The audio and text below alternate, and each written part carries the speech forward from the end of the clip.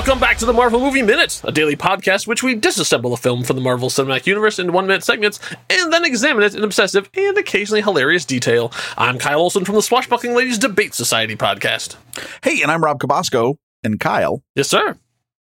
I think you know that a self-destruct mechanism is something that is used to destroy an object and render itself inoperable after a predefined set of circumstances has occurred.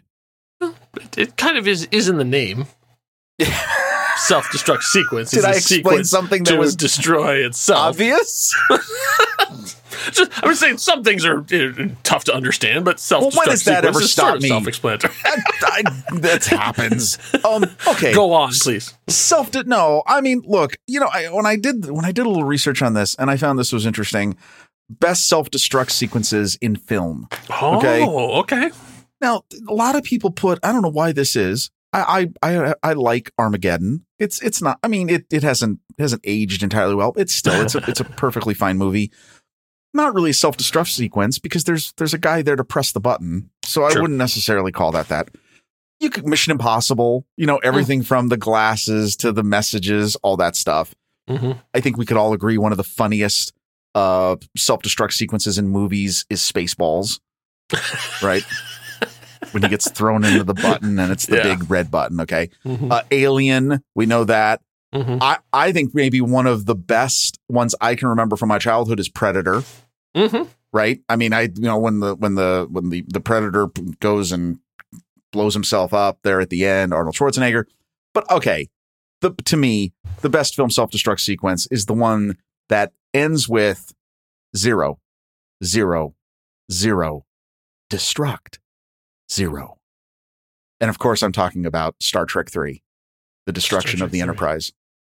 Oh, Star Trek. Sorry. For some reason, my head went Star Wars 3. Like, when did Revenge of the Sith is there? Star Trek 3. Yes. Okay. Yeah. 100%. And that was that's my horrible James T. Kirk impersonation. But I always think that's funny. One, it's to me the best self-destruct sequence in a movie because it's the emotional pulling of seeing this iconic ship get destroyed. You see what it does, the great response of Christopher Lloyd's Klingon character and, get out of there and all this stuff happens. But it always still cracks me up that the code is 3 zeros destruct 0. Like, pick a better pin, man. Right. That's the same combination I have on my luggage. Stop. Like, you don't know. What are you doing?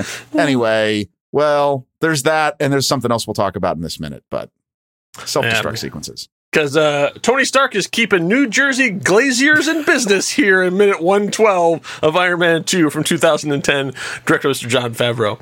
And so we pick up where we left off, which is in mid-explosion, I guess. Like the repulsor beams have met, as we saw, it causes a catastrophic explosion. So the two of them are doing it right in front of Ivan's face. Yeah, I mean, he's dead, right? Yeah, clearly. I mean, we saw how much destruction did to Tony Stark's house, and this is a guy's face, his unshielded face. Exactly. Right? So, no, it turns out it doesn't. So, it explodes. All the glass in the entire Oracle Dome shatters. Right. They come back, and the guys are stand up. So basically Tony and Rhodey get back up and they're beaten up. I mean, I like that they really show the destruction on the suits. They show where the whips had impacted them. They both have these massive gashes on the suit. So they get up and no, Ivan's fine. He's just his suit's a little smoky and that's about it. He's fine. So what? Now again, we talked about in the previous minute. I realized this was the 11th hour solution to the end of the movie. Yes. You've clearly shown, nice callback, a nice idea to bring back something that was part of their fight, their big fight in the middle of the movie, to now being something that is a way to fully bring them back together by taking that moment, and now it becomes their victory, right? So I like that. I love the whole concept of how that fits together. Okay, this was seen as an incredibly destructive force. Mm-hmm. It's kind of weird the way the effects go. It's not clear. I don't think it blows out all the glass in the dome because it doesn't. You don't see that necessarily in the effect. But I mean, it's incredibly destructive. Yeah, it's right in front of his face. Yeah, and when if enough to blow out all the windows, and those are not thin candy glass. No. Like these are double glazed. I mean, like, really thick because they're high up. So this is like safety glass. This is like the stuff they put on the top of 10-story buildings. I mean, like even the glass. Even the glass in Tony's house, that was not like double pane glass. No, that was like serious glass. His suit's like kind of broken on the left. Yeah. But interestingly, Rob, you have actually made 2 points in the last 2 minutes of things that are absolutely 100% true in this sequence that I learned from the commentary. The first one is, why did he flip the mask off? He had a speech. Oh. Ivan originally had that's right, you lost everything, I have taken from you blood, like blah, blah, everything. And basically, they just cut it all out. So it just becomes, you'll lose. That's his last line. But apparently he had a whole, villainous monologue of like, that's right, Tony, after I do this, I will go over and I will cut Pepper's hair off, and then I will take your cars and drive them into the ocean. I have no idea what the actual substance of the speech was. I mean, what is he going to say? Like, I need you to stand here until the self-destruct sequence, which, by the way, incidentally, has large flashing red light and a large beepy sound. Right. So that is an homage to Predator. Well, yes. The point you made in the opening, I was like, that's exactly what Favreau said. Is an homage to Predator. So the question is, when you have this thing, and you have Ivan like, okay, well, there's my backup plan in the case this fails. Flashing red light, and then everything's going to blow up. Why is there a flashing red light? Why is there a countdown before the explosion? The answer is the coconut effect. So the coconut effect describes any sound effect, special effect, or design feature that is unrealistic, but still has to be included because viewers have been so conditioned to expect it that its absence would be even more jarring. That comes from tvtropes.org. I started looking at this because I'm like, this has been around forever. And it turns out, yes, it's been around forever. Like, ever since there have been bombs, there have been flashy red lights and thing on there. But because it's so ingrained, if you don't have it, it's weird. And the coconut effect comes from, that's the sound of horses. So horses, like, they mocked it in Monty Python, but there's a reason for that, is because when you see horses on screen, you expect... Yeah, right. You expect that to be the sound. Right. And if they don't have it, it's like, something's wrong. Something's weird about that. And they go over the list of all these things, like whenever a sword is pulled from a scabbard, it goes shing. Like, no. Right. Anyone who uses a sword will tell you that's a bad thing. Like, a sword should make no sound coming out because silent. The idea is, to keep it from being damaged by being against any metal or anything on the side. And they go, there's a whole list of these, from lens flares, sorry, JJ, all these things that when they're taken away, it's weird because we're so used to it being wrong. Like the fact that car tires squeal every time they make a turn, even when they're on dirt. Right. Like there's nothing. Right. So the same thing here. If he just went, haha, and boom, blew it up. Yeah, you just don't get the same. No. Okay. The thing. So you have to have the red flashing light. And this is audible, and visible, right? Yes, cues. Exactly. Okay. So I love this for a lot of reasons in that.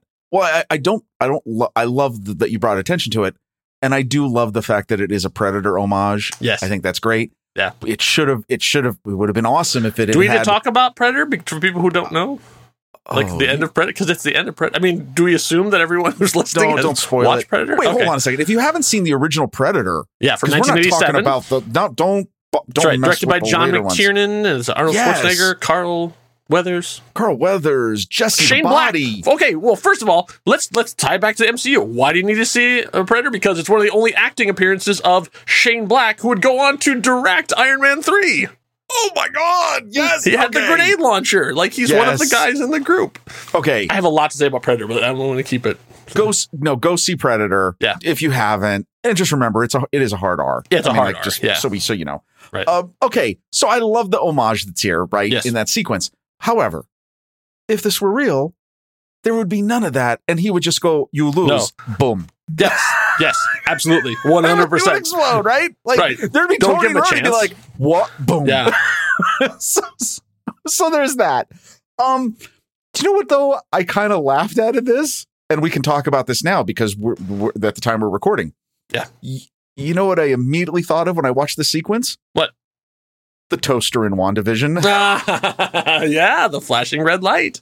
Yeah. You almost wish there was a backstory here where Ivan had talked to Wanda Maximoff, and Wanda Maximoff like would have told him all about the stories about how much I hate Tony Stark because I sat in my bombed out room watching that missile beep, beep, beep, right? Uh-huh. And he goes, oh, well, if I ever meet him, trust me, I will make it up to you. And so Rob, I don't know if you know this, but Ivan's mother is from Sokovia. Oh, I think we talked about that in the comic primer, didn't we? No. No. Did we not? Are you just making that up? I'm absolutely making that up. But but prove me wrong. Prove me wrong. Like there's like once again, if people get big and bad about the retcon of the arc reactor, prove me wrong. Show me where in the MCU that his mother is not from Sokovia. I just almost blacked out from laughing because you just crushed me. She's from Sokovia. Yeah, did you not know that? Did you not know that? It was a whole thing. That they talked. That's why he did this. Right. It's the toaster. Yes. Ivan is the toaster. And we have an episode title. Yeah. Jeez, all right. So you lose. So right, flashy red lights, and then they look around and they see all the flashy red lights, and then immediately Tony goes in his head like, "Oh man, that means all the drones are doing this." Right. Include not just the ones here, but like everywhere. And Rhodey sees it in his heads up too, that they're getting it at the same time, right? Right. So Rhodey says all these drones are rigged to blow. We got to get out of here, man. And Tony immediately says, "Pepper," and takes off. And Rhodey's like, "I'm out." It's like he's like, "Oh, he's gonna go. I'm just gone." He just later, isn't it? And it's so clearly shown, like as you pan up and you see their contrails. Yeah, Rhodey's just gone, right? Just got and Tony later. Hard right, like yep. Now. Okay, so we always talk about these graphics and stuff. Yep. I do think it's funny that you really get the idea that there must be some sort of cerebral connection with the suit. Yes. And the wearer. And you get proof of it here because when you cut to the shot of Tony, you see him realize as he's putting this all together, you see his eyes like stop and he thinks Pepper. Mm-hmm. Yeah. You then see the graphics start to focus and it says Pepper. It focuses on her. And then he says Pepper because the suit has heard his thought before he said it. Ah. So that explains a lot about how things like this, we've talked about this. How does the helmet retract? How does it know when to do all this? Right. There is some sort of impulse system that neural interface. Yes, exactly. I agree. There has to be something like that there. Just even from just the reaction time. So they them take off, and that, ladies and gentlemen, is a picture wrap on Mickey Rourke. That's it. He's done. This is it. Yeah. One big, the big kaboom is coming, but this is his last shot as they're flying away. Is like him, laughing, I guess. That's it. So yeah. So this was, and this is the last we're going to see of it. Like I'm trying to think if they even mention Vanko in the rest of the. Oh, I guess maybe in some of the. I think they mentioned it in the Easter eggs, but I don't ever remember them mentioning it there. So This is last time. So. Yeah, so as for what they gave him and for what they edited for, yeah, he did a pretty good job. Oh, this works out. I think overall, I the problems I have with Whiplash are not Mickey Rourke. Right, absolutely. Totally I think I still think it should have been Crimson Dynamo, but right. Like if they were doing all this work to not have it be another guy in a suit fighting Tony, then explain to me the last 2 minutes. Right. Yeah, you could have, and I still think we talked about this. Like, I think that would have been cool if his suit had been like this maroon, crimson color. It all would have made more sense. Yeah. So when they take off, we get our final, another thing that I believe is coming close to the wrap is our wonderful Kodak product placement. That's right. Tony swings by, and it's this great, quick CGI as he's going through the expo grounds. Kodak gets a prominent spot in this. That's right, they do. Nice job. Oracle sort of was off to the side when the thing exploded, so Kodak gets the prime spot here. Then we see Pepper staying next to a drone that's destroyed on the ground in front of her going, "Hey, it's beeping red. Huh, wonder what that's about. Like, there's just a lot of like, the amount of confusion that's on her face is confusing to me. Like what? Like, I mean, like, it's... Yeah. What does a red ominous beeping sound with light mean? Yeah. I don't know. Oh, well. It's kind of funny. I'm sure my ride will be here soon. Yeah. And then we end with where we go to this exterior shot. We see her again looking down very quick. I didn't know what the word quizzically, I think is what you're going for. Yeah. Thank you. Quizzically. And we see which by the way is funny.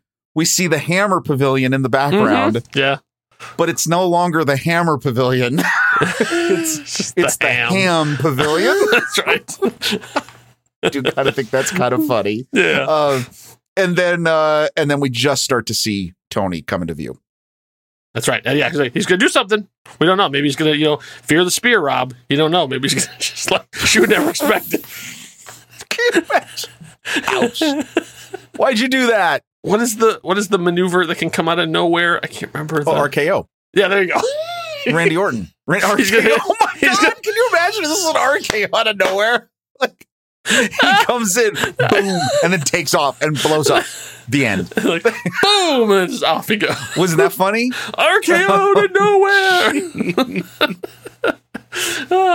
RDG. It's an RDG. That's what it is. RDG. That's right. That's right. Yeah, exactly. That might have even been before that. Was RDJ. Around. No, RDJ. What am I saying? Yeah. I can't. An RKO from RDJ. Oh boy. So you're saying take another drink. An RKO from RDJ would have been a KO on GP? Leaving her in a pile of her own goop. Oh! Bringing it around. Oh, this was supposed to be the Mickey Rourke tribute episode, and it turned into a whole nother thing. My Lord. What have we become? People. After like 100, once you get it after the 110 minutes, yeah, you can't expect it. No, it's not the same thing. Insightful commentary at this point. It's just. What are you talking about? Okay, that's it. That's right. For just the amount of letters I put together, I think that deserves 5 stars. So yes, it head does. to your favorite podcast catching place. Is it Spotify? Is it Apple Podcasts? Is it Google Podcasts? Is it Pocket Cast? Is it something that hasn't even been invented by the time of this recording? I don't know. But either way, let people know that you're enjoying the show. Put the stuff down, clicky-clack them keys, and say something nice about us, even if you want to just quote that, and then say, classic. Come on. That's all you gotta do. We'd be happy for it. Lets more people know about the show. Lets us know you're listening. We actually just got a review this week that made us very, very happy. So we'd appreciate it. And my favorite number of stars is 5. 5. So make sure you're back here for minute 113 when we find out what that minute has to do with Jon Favreau's childhood home. Weird. You don't want to miss it. Enough said. Bye.